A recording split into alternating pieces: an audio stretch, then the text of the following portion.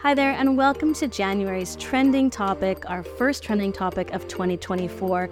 My name's Susanna Gonsalves, and joined with me, my BFF, Brittany Reimer. Yeah, happy to be here and excited to chat a little bit about our 2024 forecast. So last month, we did an overview of 2023, what surprised us, what played out pretty much as expected, and some of the highlights of the year. Now this month, as we ring in the new year, we'll be providing our much anticipated annual forecast. Yeah, drum rolls, please. Predictions are always tricky business, particularly in a climate like today's, but we're going to do it anyways. Yeah, so let's start a little bit more high level, Suze. Is there one sentence or theme of the year that you could point us to? What do you think you're feeling in 2024 for pre-sales? Yeah, absolutely. I would say 2024 will be a bit bumpy. Pre-sale will face multiple challenges in 2024, but the medium to long-term outlook is still optimistic, with the trend line moving upwards this year. Yeah, I mean, you just can't leave us in suspense like that, Suze. What do you think is actually ahead here? Come on, pry it out of you. Well, let's take a look at where everyone's mind is at. Interest rates, of course. Most analysts are pricing in around 3 to 4 cuts throughout the year, and there is a considerable amount of excitement around this. What I would caution here is twofold. One, a brief look at the history of market predictions over the past 2 years should give us lots of hesitation in taking today's forecasts too seriously.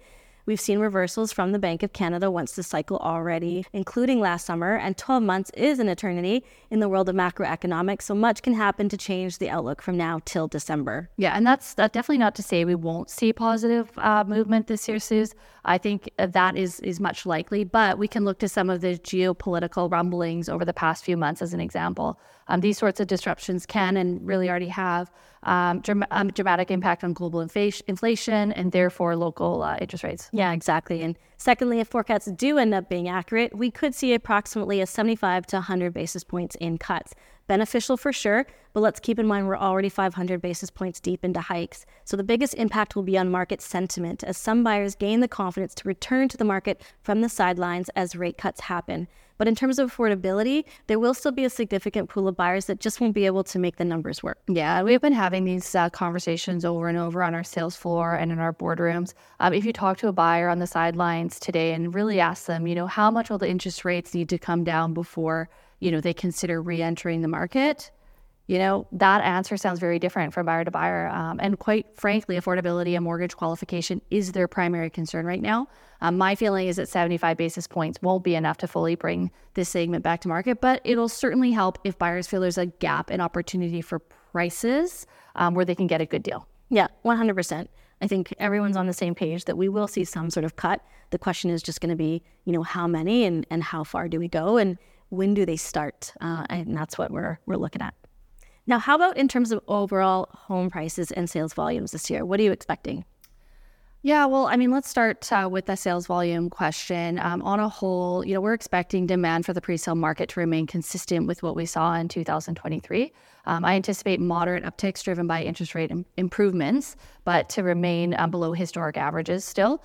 We also anticipate that demand is going to continue to be asymmetrical, right? That is focused with 2 to 3 markets. Yeah, I agree. Picking their moment to release inventory and how they structure their launch strategy will be key. We released just over 12,000 homes on the multifamily pre-sale side in 2023, so I do expect that number to be a bit higher in 24, perhaps getting closer to about 15,000 with the same month absorption rate to average over 30% this year, just up a little bit from last.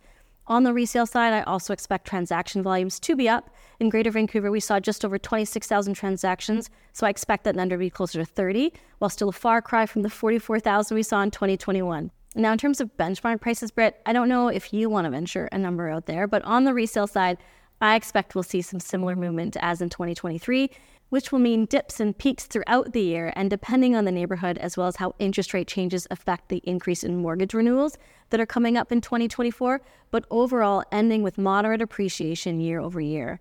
The reasoning, of course, is supply side focused. I think demand, as we have discussed, will depend on some larger macro questions that have yet to be answered, but we already know that the number of homes available is constrained, particularly with the levels of immigration that we're seeing. This will apply a moderate upward pressure on prices. We saw about a 4 to 5% price increase on benchmark price last year, so I think we'll be close to the same, if not a bit higher, in 2024. Yeah, agreed. Thanks, Suze. And maybe to cap it off here, then, what do you think our viewers should be keeping an eye out for next year? Is there anything that you can really prime them up and get them excited for?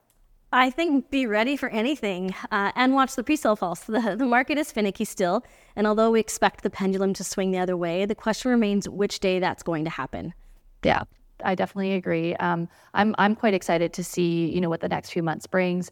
We've chatted a lot about our development partners being on the sidelines and getting ready to launch. I really do think it'll be a week by week sort of play in terms of, do you go first? Are you the first out of the gate, or do you allow another program or two to go before you go? And it's just really quite a game of chess. So I'm really excited for that for our programs. I'm excited to see what 2024 has in store for the market, because I do think it's going to be a good one.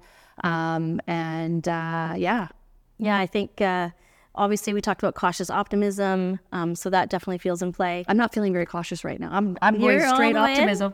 Well, I love that. I think we know that we're closer to that trend upwards. It's not a matter of if, it's really just a matter of exactly when. Yeah, definitely agree. Thanks so much for joining us for another episode of Trending Topics. We look forward to welcoming some new guests over the next few months here, and we look forward to seeing you next month.